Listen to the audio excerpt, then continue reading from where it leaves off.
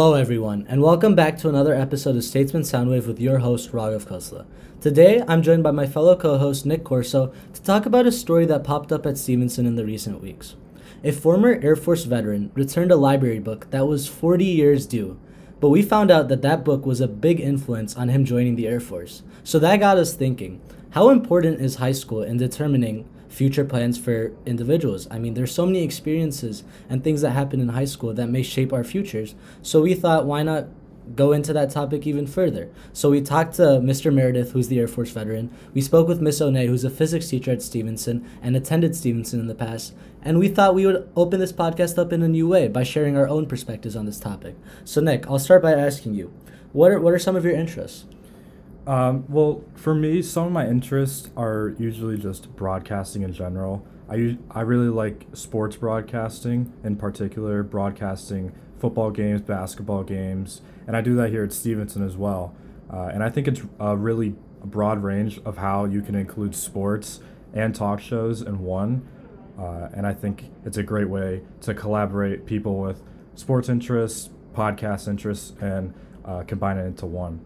Definitely, and I have similar interests. I'm really into sports. I would say I spend a lot of my time reading sports journalism, watching NBA games specifically, but also other sports. And overall, I would say sports is probably my biggest interest.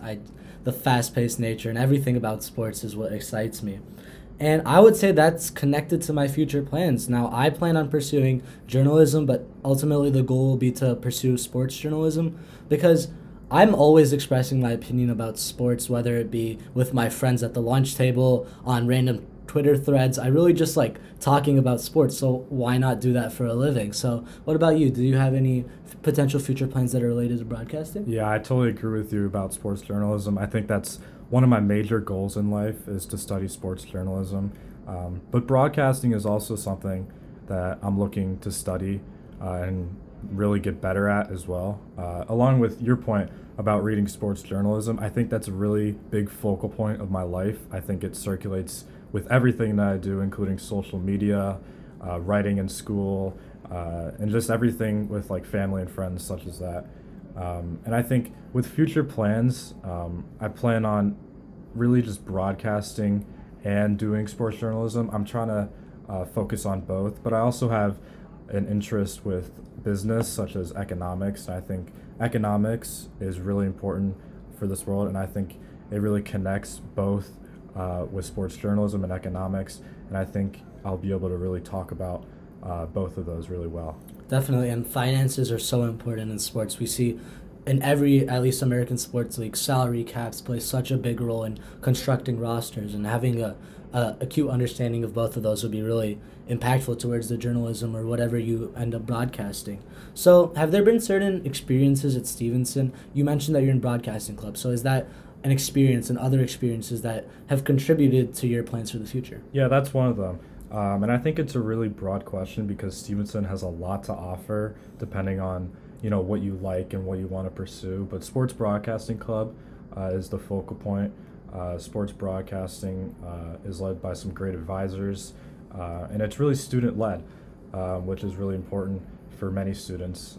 And you can go really far with it, such as different sports, such as football and basketball. But you can also broadcast field hockey, which I haven't noticed in the past, but reading upon what field hockey is like and actually broadcasting a field hockey game is so much different than I would thought. And it just goes to show how broad Stevenson is with clubs and activities. And something else would be Sports Analytics Club. Along with Broadcasting Club, Sports Analytics Club is just like the main sports, just professional-wise, just reading upon stats and everything like that, and learning about just different ways of how sports is diagnosed by different people. Yeah, Definitely, and we talked about like field hockey. Stevenson has such like niche sports that other schools might not have. Like we have a fencing team, we have an ice hockey team that's doing really well in state right now. So we have so many of these opportunities in high school that help us shape our future plans. You mentioned sports broadcasting club. I personally am not a part of that, but when quarantine started, I've always, as I said, had a passion for podcasting. So I talked to Mr. Bradshaw, who's our Statesman advisor, and he let me on staff, and now I'm podcasting for Statesman. So I've had these influential experiences working with great peers such as Nick here, where we've been working on this podcast for a while now, and it's good to learn these people skills in high school because it tells you how you work in a team, and that will have a important impact on you as you progress in your life. So it's really interesting. At least you've heard our perspective now on how high school is really affecting our personal lives. But let's talk to Mr. Meredith now and see what he believes, how that book, first of all, that amazing story about how he returned a library book 40 years late, but how other experiences in high school really led him down the path of being a member of the Air Force and eventually becoming a veteran. So can we start by just tell us about yourself, your career, your schooling at Stevenson? Just tell us about yourself. Well, let's start with Stevenson because most of the stuff before that probably nobody cares about. But at Stevenson, I came in, I did 7th and 8th grade at Twin Groves, and then came in with a kind of our grouping, and then you had other schools feeding into it. So it was a pretty diverse group of students that came together on that in our class. And I think we had somewhere around 350, 360 some of the students, which is probably laughable now because you guys have, you're pushing what? Yeah, you guys are, $4,000. I mean, I came back in 98 and you guys were, I think at that time we're like 4,800 or had been 4,800 in the years before that or around that. And it was just, it's phenomenal to see the amount of growth that's happened with Stevenson. And the seeds of success of that school comes from the community because there's a lot of that, but then also you had such a diverse group of people feeding into the schools. It was very interesting. Like, my best friend ended up coming from Hawthorne Woods, and through him I met a guy that I'm still friends with that lives. He was part of Wakanda, but now he lives in Lake Zurich. And there's a lot of I don't know, different cliques and different groups that you could belong to, or kind of float between those things and that. And each one kind of gave you a little something of themselves to make you feel like you were part of the group. So, it wasn't, I don't want to say it was a John Hughes movie or any of that stuff, Brat Pack, not Brat, the Brat Pack and that kind of stuff, but it was filmed just down the road. So, some of that resonated with us as students, kind of like when you watch Spinal Tap and try and relate that to what modern rock bands are. And, rock bands are like, yeah, some of that stuff they were goofing on, but it actually does happen, getting lost in the backstage stuff. So I think there was just being ranked one of the top schools in the state was what it was when we were going through. I don't think that we really appreciated how good it was till we got out of Stevenson and moved on to college or moved on to wherever life took us. So, that was, I don't know, it was a great melting pot for different students to get introduced to each other and then kind of, help each other out. Then you guys were asking what was life after that. That was kind of the Stevenson stuff. I went to University of Illinois, like probably 50 or 60% of the class, it seemed, had gone down there. Went into the architecture program thanks to Professor Johansson, who was teaching the architecture and engineering graphics classes there. He did a phenomenal job and kind of, I already had a desire to kind of work on architecture and engineering. He kind of fed that very nicely from the faculty side, and I ended up at Illinois. I did a year there, and then I was looking at going into the Army National Guard through Illinois, and their help pay for college and things along those lines. And then just before I was getting ready to go to basic training and that, I said, you know what, I think I'm gonna go into the Air Force. My dad had been in the Air Force, so I think I got nipped in the butt, or it kind of bit me early seeing pictures of my dad sitting with all these filing cabinets and kind of sit back in his chair, and he had a sidearm on him, and I'm like, Dad, what were you doing in the Air Force? And he couldn't talk about it then. And I'm like, okay. And then reading books like the book that I turned in, 40 years late. I'm sorry. But it was, I don't know. I think I got bit by the history, and then the family ties to it. And I don't know. It just felt like a natural fit at that time. And I ended up going in, served through the Storm Desert Shield area, or time frame, I should say, out of Dover Air Force Base, where I was working on C-5 aircraft, which were the largest cargo planes in the free world, and working on the radio and radar systems and the black boxes and all the other stuff that you hear about. The planes go down, unfortunately, but it was, it was a great opportunity to, to serve my country and, I don't know, better myself and kind of take advantage of the opportunities that were there. So, cool. Yeah, I think that gets me into the military stuff. So yeah, we just want to bring up the book now. Yeah. So sure. The main portion is obviously the interest with the book, being that you returned it 40 years later. So the first main question that we have is, like, why did the book interest you at first, and why did you check it out?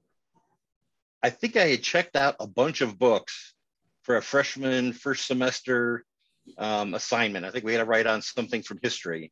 So I went and got all these World War II books because I was really interested in, like I said, my dad had got me, kind of set the Air Force bug in my mind. And, we didn't have all of the Google and YouTube rabbit holes to fall down to find out about these things. You actually had to pick up a book and actually read it and turn a page and other things. So I think I checked out several books, and I've honestly, probably over the last 25 years, I've tried to figure out, how did this not get returned?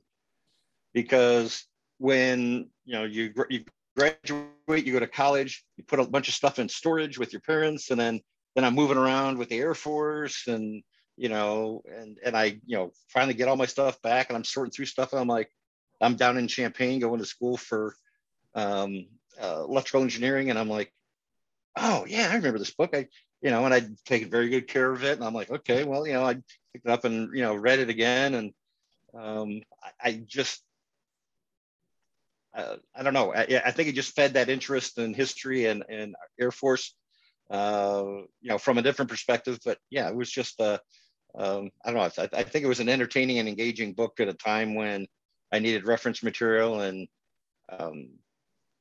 maybe subconsciously I just set it aside and didn't return it, or I honestly don't remember. And I fall upon the mercy of the librarians to forgive my overdue fees and everything else. So they've been kind. Yeah, sometimes things just stick. I remember I still have this. I'm really into basketball, and I still have this like really small basketball that I used to play with when I was like, I think my parents said when I was 2. I have a photo with it, and I still have it in my room because it's just it's important to me. So I guess we all have these things that just stick with us and keep us going. And you'll find that on the oddest things that you'll hang on to, and just kind of it's not so much an object, it's much more of a connection to a memory at a time and a place that was more important. And this is the one thing you can take with. Everybody can take a picture and do a TikTok or something like that, but to actually have something in your hand that sits on the shelf and you just glance at it, and it immediately takes you back there. As you guys grow older and you move through your careers and lives and families in the future, and that you'll probably find more and more of those things on your shelf, and to the point where you have to build a second shelf. So don't get rid of that basketball. You'll appreciate it. I guarantee you. Definitely. Okay. So as you said before, you entered the Air Force. So we were just wondering, like, what influence did like the actual book, did it have any information that led you to the Air Force, or anything like that? I'd say it probably filled in some memory, or I shouldn't say memory, filled in some gaps on history of stuff that I thought I knew from seeing, like, there was some stuff on TV once in a while on a Saturday afternoon or something, WGN or one of the channels would play something. But I think it was more of a,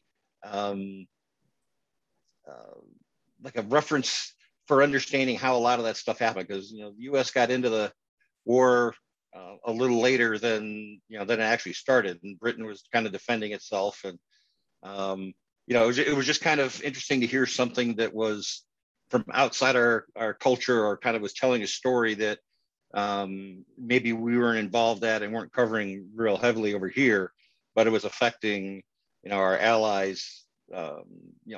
Imagine somebody was dropping bombs on Lincolnshire and all that. What would the drama be, and how would it get documented in a time before multimedia? So it was just kind of nice to understand what strategy and what kind of things were going on, and just kind of, I don't know, appreciate what was going on someplace away from us. As far as, did I read that and then it said in the back of the book, like, join the Air Force now? No, it never said that. I think it was just part of the narrative of, seeing the pictures when I was a little kid, wondering what my dad's doing with all those things, which until this summer, I did not know what he did. I did not know what was in the filing cabinets. But, I'm watching these things and it's just like, what, I'm already looking to go into the Army. Why do I want to go halftime when I think I wanted to do something more immersive and go full-time Air Force in that? So, I did my weekend drills with folks down in Urbana and then up in Waukegan when I transferred back here before going into the Air Force basic training, and ended up doing a bunch of work with the Army while I was in, supporting their missions. And then also when I got out, I was working on some autonomous vehicle work through John Deere and with the military. So all respect to all the members of the military branches. So even though it wasn't a right fit for me at that time, I know a lot of people that have really, strapped that on and have done wonderful things with their life in that. So. Definitely. And if we can ask, what was in the filing cabinets? Are we allowed to know? Is that just for you? I think we can know because, well, here's the thing is, I had a top secret clearance because I was working on all this, communication stuff, and and I'm like, well, Dad, you can tell me. I got the codes for tomorrow if I needed it. And it's like, no. And then finally we asked him, and kept pestering him, and he said those were all filled with like files and that kind of stuff, because him and a guy that he went into the service with, who I don't have his name right in front of me, they went in together on the same day and they got matched together on a team where their job was to figure out, strategic routes for moving logistics and stuff like that. So, if you had to get an airplane or something somewhere, and you had to know where all the anti-aircraft stuff was, or where the missiles would be coming through. And this is the middle of the Cold War, so we're talking early 60s. You had Kennedy coming in. You had a lot of really complicated things going on, and they didn't necessarily have all this computer stuff where they could run simulations. But my dad and his buddy were apparently the guys when it came to coming up with solutions for the brass. They'd say, hey, theoretically, if we had to get something from here to here, what's the quickest, best, safest, whatever the parameters were. And my dad's pretty humble guy. He's like, we were, the best team that always came up with stuff, because they'd run it past, I guess, several different groups of people that were, spread out just to get the best results. But it was very entertaining to learn that, because all the time that I was in, and I did a lot of what they call TDY, which is temporary duty assignments, and that you get qualified on the M16 in basic training. And I had we got pistol certified, and actually was on the base pistol team and that, but I never carried one at work. So, I carried a toolbox with electronic stuff and things like that, never a sidearm sitting at a desk. So it always, intrigued me what was going on with what he was doing. And maybe that's the key thing. It's like, I wonder what kind of different things I might work on in the Air Force that, and they certainly gave me plenty of interesting things to work on. So it was a great time while I served. Yeah, for sure. And you were just talking about just experience in the Air Force, but if you wanted to touch upon like relationships with other people, like specific jobs you had in the Air Force, or any other experiences you had. Sure. Well, everybody, when they come in, they go through basic training down at Lackland Air Force Base. And when I went in, it was right around the time when they were finishing making it a 6-week course, and they were going to get ready to make it 8-week course. I think probably like the month after I they call grad it out. I finished up basic training in that. But you're there. It's in Lackland, Texas, or Lackland Air Force, San Antonio, Texas, and you've got people again, like with Stevenson, you get people from all over the area. Well, we're getting people from all over the country. So we had a guy from Alaska who was used to like living out in the bush and hunting for food and doing all these other things. A really nice guy and really intelligent and things like that. And then you had guys who were from like Hawaii and California and Florida. So when I went in, it was January 7th of 87. You know, they actually like shut down the entire area because we got like we got like a 1/4 inch of snow or sleet or something.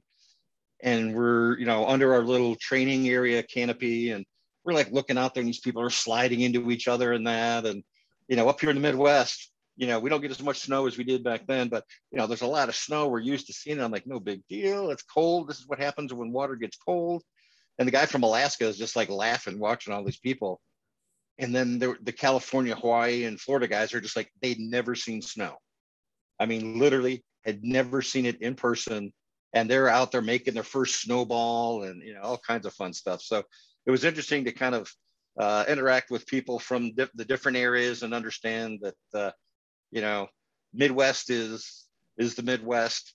You know, a different region is a different region, and we all might do things a little bit differently. But the purpose of basic training is to kind of break down all the individuals and start building back up as a team. So it's not to destroy the individual, it's to break them down to the point where you start relying on the guys around you, and you start to trust them, and you have to be, you know, you might not talk to a guy from Alaska if you're from Florida because you don't really have a lot of common things, but when you're all going through the same drama of basic training and that, you kind of get rebuilt as a team. Then you find out where you're going to be stationed and what your career field's going to be. And I maxed out the test when you go in there. So they said, you know, what jobs do you want to go for? And I had my main two. I got one of those, and next thing you know, I'm headed off to Keesler, Mississippi, Biloxi, Mississippi, Keesler Air Force Base for 9 months, learning electronics and that kind of stuff. And you know, it's again the same thing of, you know, suddenly you're marching to class. You know, you guys think it's rough riding the bus or, you know, riding your buddy's car in the back seat or something like that. Just imagine marching 2 miles to work or to class, doing class for 6 hours, and then marching back in the heat, in the cold, in the wet. It's downpouring rain. We're working on electronics. I've got a second set of clothes in my bag because you can't work on electronics when you're wet. So it was all these different things of, hey, the mission's got to get done. Here's, you know, we're going to have to march. We don't always have buses and all this other stuff. So, and then you find out what your first, you know, post is going to be. And mine was at Dover Air Force Base. And I, you know, being in the Midwest here, not really having a frame of reference for what was what the East Coast looked like. I'm going to clam chowder land and Willie Sweaters and Angela Lansbury. I'm going to be way up there. And then I find out, I'm just south of Philly and west or east of Baltimore, DC, which was phenomenal. I loved that base. That was great. And then you start getting proficient at your job, and next thing you know, you're training the new guys coming in. And, you know, you're all working together as a team, and it's, you know, failure is not an option when you're doing those things. There's no, I lost my homework. If you were to have a situation like that, you're going to have a full bird colonel who's the base commander looking over your shoulder going, why isn't my airplane fixed and taking off on time?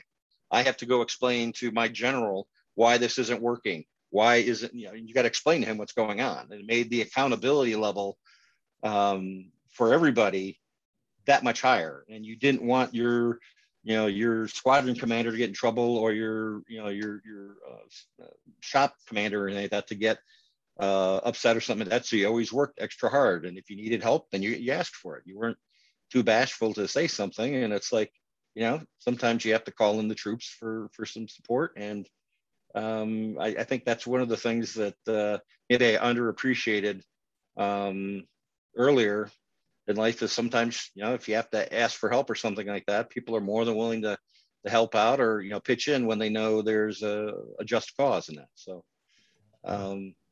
yeah. So, I mean, I really, really enjoyed my time in doing that kind of stuff because you got to meet the different people. You got to do the different jobs, and then, I don't know, it was like community. It was really cool. Yeah, I was just about to say, it seems like the military is a very unifying experience, and it just creates a sense of discipline within a person that you got to be accountable, and you got to get the mission done. So yeah, definitely. Yeah, for sure. And then just to wrap it up, bringing back the book, like you touched upon that you recovered it and you didn't know that you still had it. So did you lose it, or did you just forget about it or misplace it? I think what happened is when I went off to college, my parents moved from where we were at up in what I think it was called Killdeer at the time, but it's kind of up at that Kruger Road and Cuba, kind of between Cuba Road and 22, up by the Kemper Insurance place. They moved from there out to Algonquin. So I think they took a lot of stuff that I had left in my room when I went off to college, and they just moved it all there and had it packaged up. And when I came back from college and I was getting ready to go into the Air Force, there's a lot of the stuff I didn't need to be digging through the boxes or things like that. So when I actually got I had my parents forward all my stuff to Dover Air Force Base. I think I found it at that point. It was just like, oh my God, I've got this book, and I'm like in the Air Force, and I'm like, oh, okay, well, it kind of sat on the bookshelf because I ended up developing a rather large library, and it was just one of the books there, and I was never like, I'm not going to mail it back. And I was like, I really still enjoy looking at it, and it kind of reminds me of my time at Stevenson. So it's kind of like without having a yearbook in the bookcase, it was like a reminder while I was in the Air Force and traveling doing stuff. And then when I got out of the Air Force and was working for Motorola and that, then I still had it because I was still on the East Coast. And when I came back to school, all my stuff got packed up and then moved back again. So I think it sat safely packed away and then brought out and then packed away whenever I moved. And that's how I found it again. Basically, it was last summer, and was just like, okay, no, I didn't travel back to this area very frequently, and with the schools and everything being on lockdown, I'm like, that's the last thing they want to do is have some dude bringing some book that might or might not be the the carrier of the plague or something like that. So I'm like, you know what, I'll save it, and then I end up moving back up in the region, and I was like, you know what, I got to take a trip down that way. You know what, I'm going to make a point of bringing this book and just giving it back to him and hope for forgiveness. And and it literally sat in the car for probably a year and a half, because when I would come over, I'd be like, no, they're probably still closed. And this time I was like, all right, I'm making a point, I'm returning it, because now it's comical, because it's like 40 years later. I was actually very proud of the way it looked. And Miss Gorham, when she opened it up, the first thing she realized is she's like, where you used to stick the little card in, the little holder right there, it still said, Stevenson, or Adlai E. Stevenson High School, Prairie View, Illinois. And she's like, wow, this is really old, because we're now called Lincolnshire. And I'm like, that's what it was. It was just, I don't know.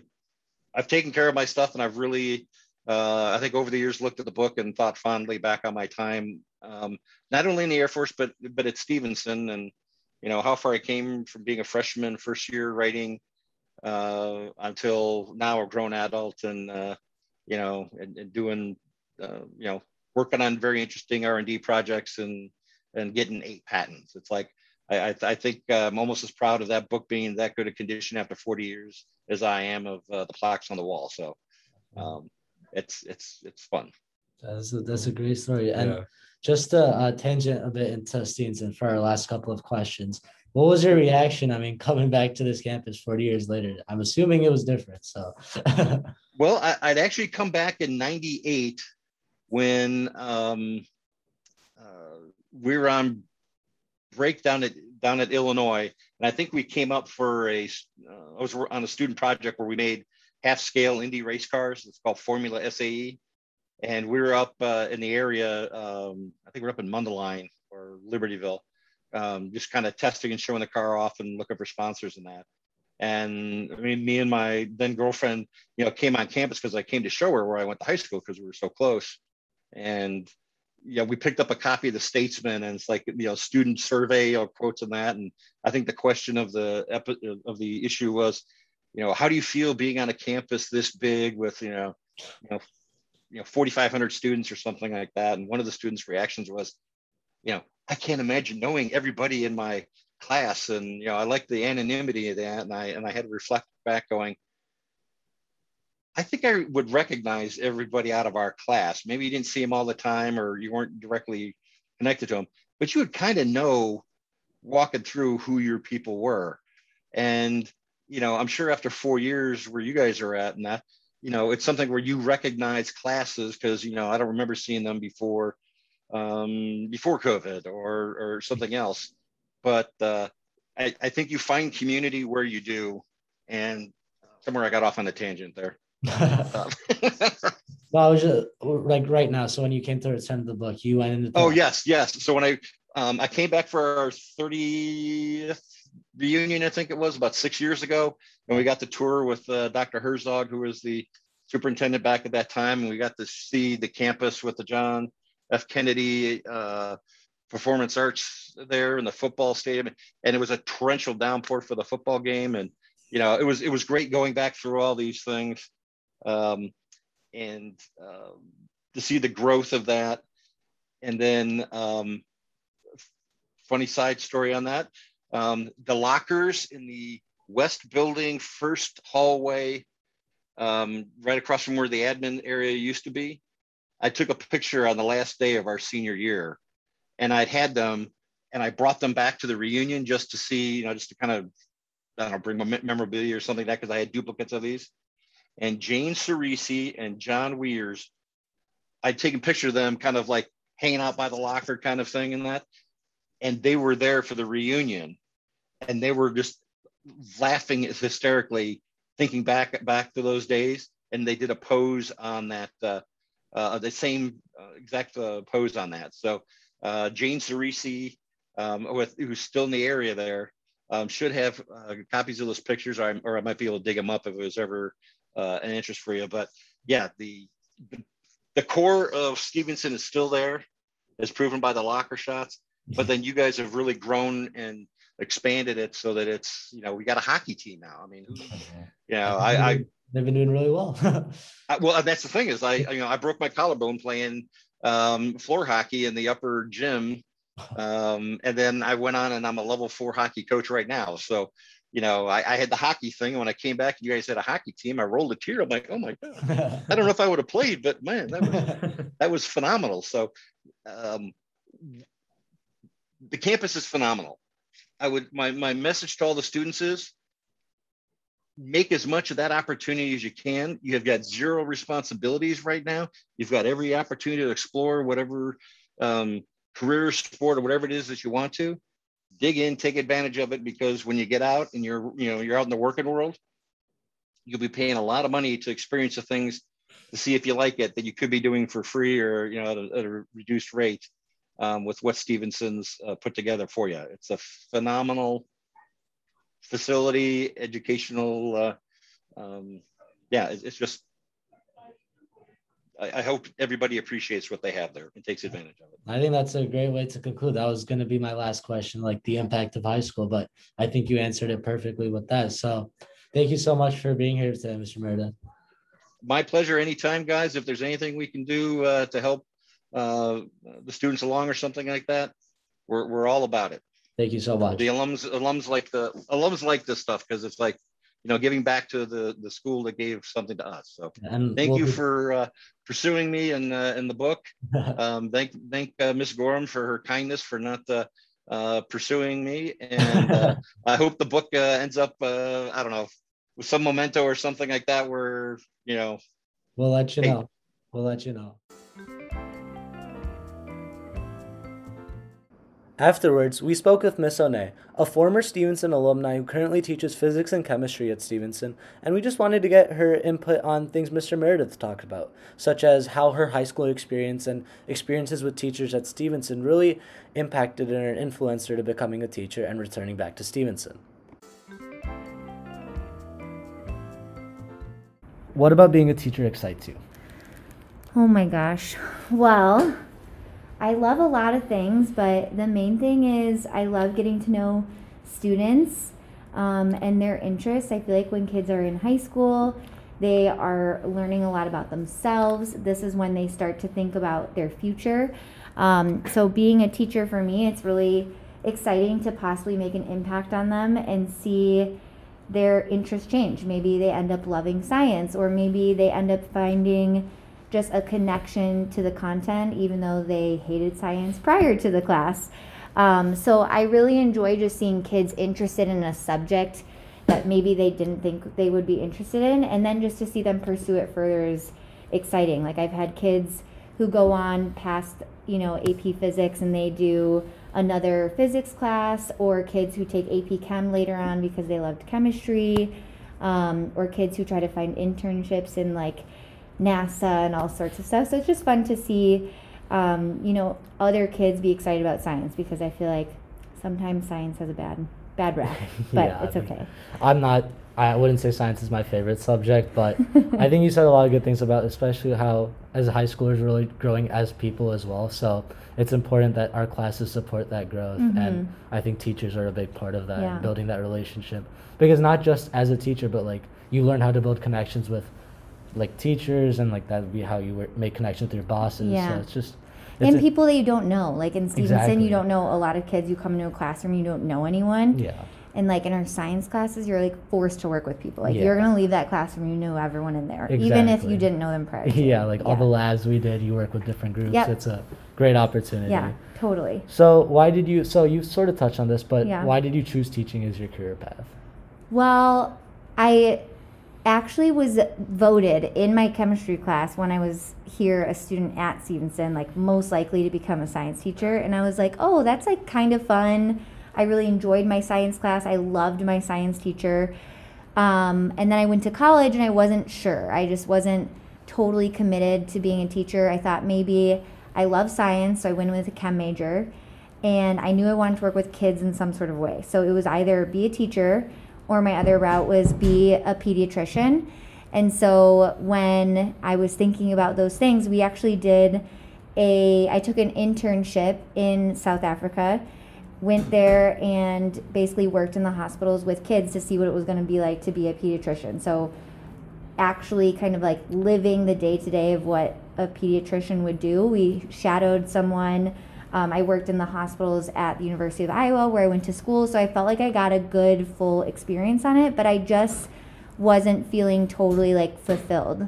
For me, the main thing was like sometimes I left the hospital and I was sad, and I was like, I don't know if I could do this every single day. And so I started really looking into teaching, and I knew that being with kids and learning about science was a passion of mine. So once I started shadowing some other teachers and going into the classroom and volunteering with tutoring, I immediately was like, this is the path for me.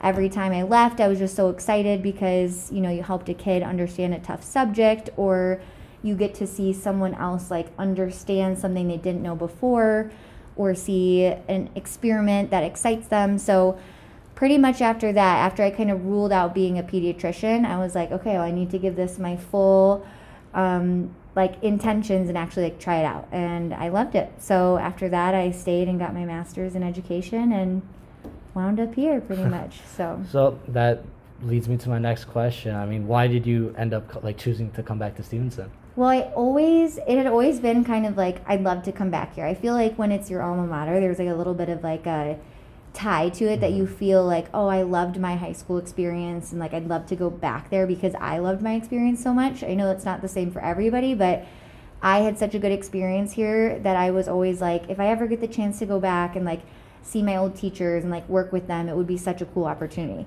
Now, I always thought it would be after I like had established myself as a teacher at a different school and things like that. But yeah, the cards just kind of fell into place. I left Iowa and interviewed at a bunch of schools out here, and it just like worked out. I mean, I am so lucky, and I know how privileged I am to be able to work at a school that has like the resources and things like that to help kids do things that they really want to do. So it just kind of worked out. It like I saw a posting and applied and went through the whole process, and kind of went through the whole process with some other schools. And then when it came down to choosing, it was kind of a no-brainer for me. Yeah. I was like, okay, well, I thought I would go as a more established teacher, but how great to go to the school and learn from those who taught me, like in my first, second, and third year teaching. Yeah, So that's such a great opportunity. it worked out. Yeah. I know. So you touched on how amazing your Stevenson experience was. What specifics, what were the things you were involved in, and how, like, why did that help you down your path? You went to Iowa and ended up back here. Yeah. Well, I went to a really small middle school. I went to West Oak. It's a feeder middle school, and I think I came here knowing like 5 people, including my brother and sister. So I'm a triplet. We came together, and I knew them and like 2 other people. And so I think I was really overwhelmed at first at, just like going to a big school, not knowing anyone where everyone knows each other. And I just felt like the classroom communities that I were in like forced me to get to know people. And I was not like sitting at my desk listening to my teacher's lecture, but getting to know all these new people, and then just the opportunities that Stevenson offered, just like extracurriculars and finding my interests and like doing things like that. So I ended up playing soccer while I was here. I did cheerleading all 4 years while I was here. I did all the clubs, all of the things, NHS. And it was just a good opportunity because everything that I did, I met new people. And I just thought that was one of the coolest things about Stevenson, which is why I was like, okay, well, I'm not going to a smaller school. That's one of the aspects that I loved about Stevenson. So I kind of went Big Ten because I wanted to go to a big school where I could meet new people every class that I took. And I chose Iowa just because of the scholarship opportunities that were there, and it just worked out. So I don't know. I was never someone who was like, I'm going to go to Yale. Like, I never had a strong feeling about where I wanted to go. I'm someone who I think anywhere I would have went, I would have had a great time, made good connections with people. And so they had almost a full ride for me, and I was like, okay, well, that's pretty much it. Like, it wasn't really a big decision maker for me, and it helped that my brother went there too. So I knew someone, again, walking into the door. So, yeah. And you talked about how, like, coming from a small middle school, it can be a daunting transition. Yeah. I came from a different country, so it was like, and it seems like everyone knows each other. They have their middle school friend groups, but it's hard to break in. But once you do, it's just such a great experience. There's so many opportunities to take part in. I know obviously like some people from my middle school who came here were like, this is too big. Yeah. I don't like it. But for me, like, just someone who wanted to get to know more people, it was great. Yeah, same. That was the same experience for me. So how does Stevenson compare then to how it is now? Well, I actually just had a Friendsgiving with some of my high school friends like the other day, and we were just kind of talking about this. Well, first of all, it's way fancier. I would say like the biggest thing, like my science classroom, just because I teach in a science classroom every day, was like a tiny little classroom that was all cramped with all of our little desks. We didn't have these nice like high top tables that like rolled and everything. And then our lab was like a separate room behind us because they couldn't make our classrooms double as lab. Like, it just wasn't feasible at the time. The other thing is the building, the East building, which we're in now, was like the new building. It was like brand spanking new. It was like, we were all so excited. I know it's like walking around in a square, but it was like revolutionary to us. And I'd probably say, obviously, we didn't have the like bells and whistles, no sushi on Fridays, no Jasmine's, none of that. And the food was like your typical high school food. I think this was like really before people actually started to care about the nutrition that kids are eating during the school day. And it was like, Bosco sticks and burgers and fries like pretty much every single day. And the thing that my friends always talk about is like those cookies that that they have at Jasmine's. They've always had those cookies. It was just like the chocolate chip, but they were like 50 cents when I was here, and now they're like $1.50. So some inflation since I've been here. And then pretty much everything else has been the same. Obviously, the school continues to grow and continues to become more and more diverse, which is awesome. So that's a little bit different, but I mean, I graduated with close to a little bit over 1,000 kids, which is probably similar to what you're going to have too. So it's always been big. Yeah, I think that's one thing. One thing that stays the same. Yeah. So we talked to someone else for this podcast who graduated in like 89, and he also had it was just as big. It's Yeah, crazy how it's Stevenson crazy. always They just been. keep, yeah, and I just saw they put up another like subdivision like right over here, and more houses are going up. I'm like, how will I fit another kid in my classroom? It might be impossible, but maybe we'll get bigger spaces. I don't know. We'll see. But was there an experience with a certain teacher that really drove you to like becoming a teacher, just coming back to Stevenson? Mr. Kelly was my chemistry teacher, and he actually just retired last year, and he was like the number one reason why I was like, if I'm ever gonna become a teacher, I want to be like him. He just came with so much energy and excitement every single day, and if it wasn't like you had to be the most knowledgeable person in the room, as long as you were like having fun learning science. And I feel like sometimes with science, people are like, if you don't know it, you don't get it, it's like not for you. My dad is in science, my sister's in science, and they talk about some stuff, and it's still like, and I'm like, oh my gosh, like I need to process it. But like the difference is like, I really enjoy the like doing of science, the lab section of it, the understanding of like how it relates to our day-to-day life. And my teacher, Mr. Kelly, did such a good job of like finding these concepts and like connecting it to something that like made sense to kids who maybe like have to work a little bit harder. And so I think everyone just had such a positive experience in his classroom, and he made everyone feel so welcome, and we all enjoyed the class, that it was hard to walk away and not feel like, okay, this is something I'd love to do for kids or someone else, like whether it was like for profession or like helping your other friend who's in the class. Yeah. But yeah, he just retired, and it was really, I mean, I was so lucky to work with him here for like 6 years before he retired. And to this day, like he says I'm his I used to be his number one favorite student over all of his years, and now I think I've been demoted to number 2, but I'll still take it. Yeah. And I mean, he was just such a great influence on me, and then continued to be a mentor when I came back here to Stevenson, just being able to like observe me, give me feedback and stuff like that as a new teacher. So it was awesome just to be able to like work with him before he left, which is crazy. So like you said, Mr. Clay became a mentor for you, just like a positive experience to you becoming a teacher. Yeah. So to wrap our discussion up, how important are these high school experiences and working with these teachers to determining what you want to do in the future? I mean, I think like the thing for me is like, I know not every kid is going to go into science with their major.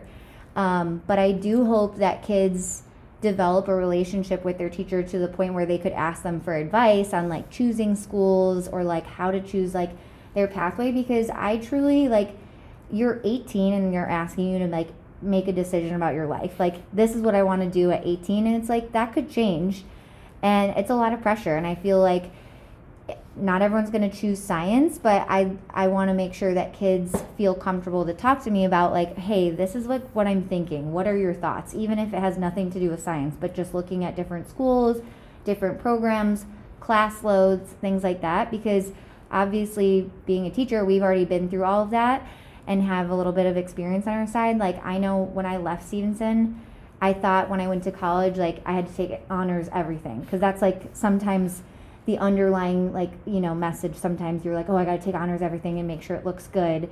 And I thought that was what I had to do in college, and I immediately was like, okay, that is not the same story.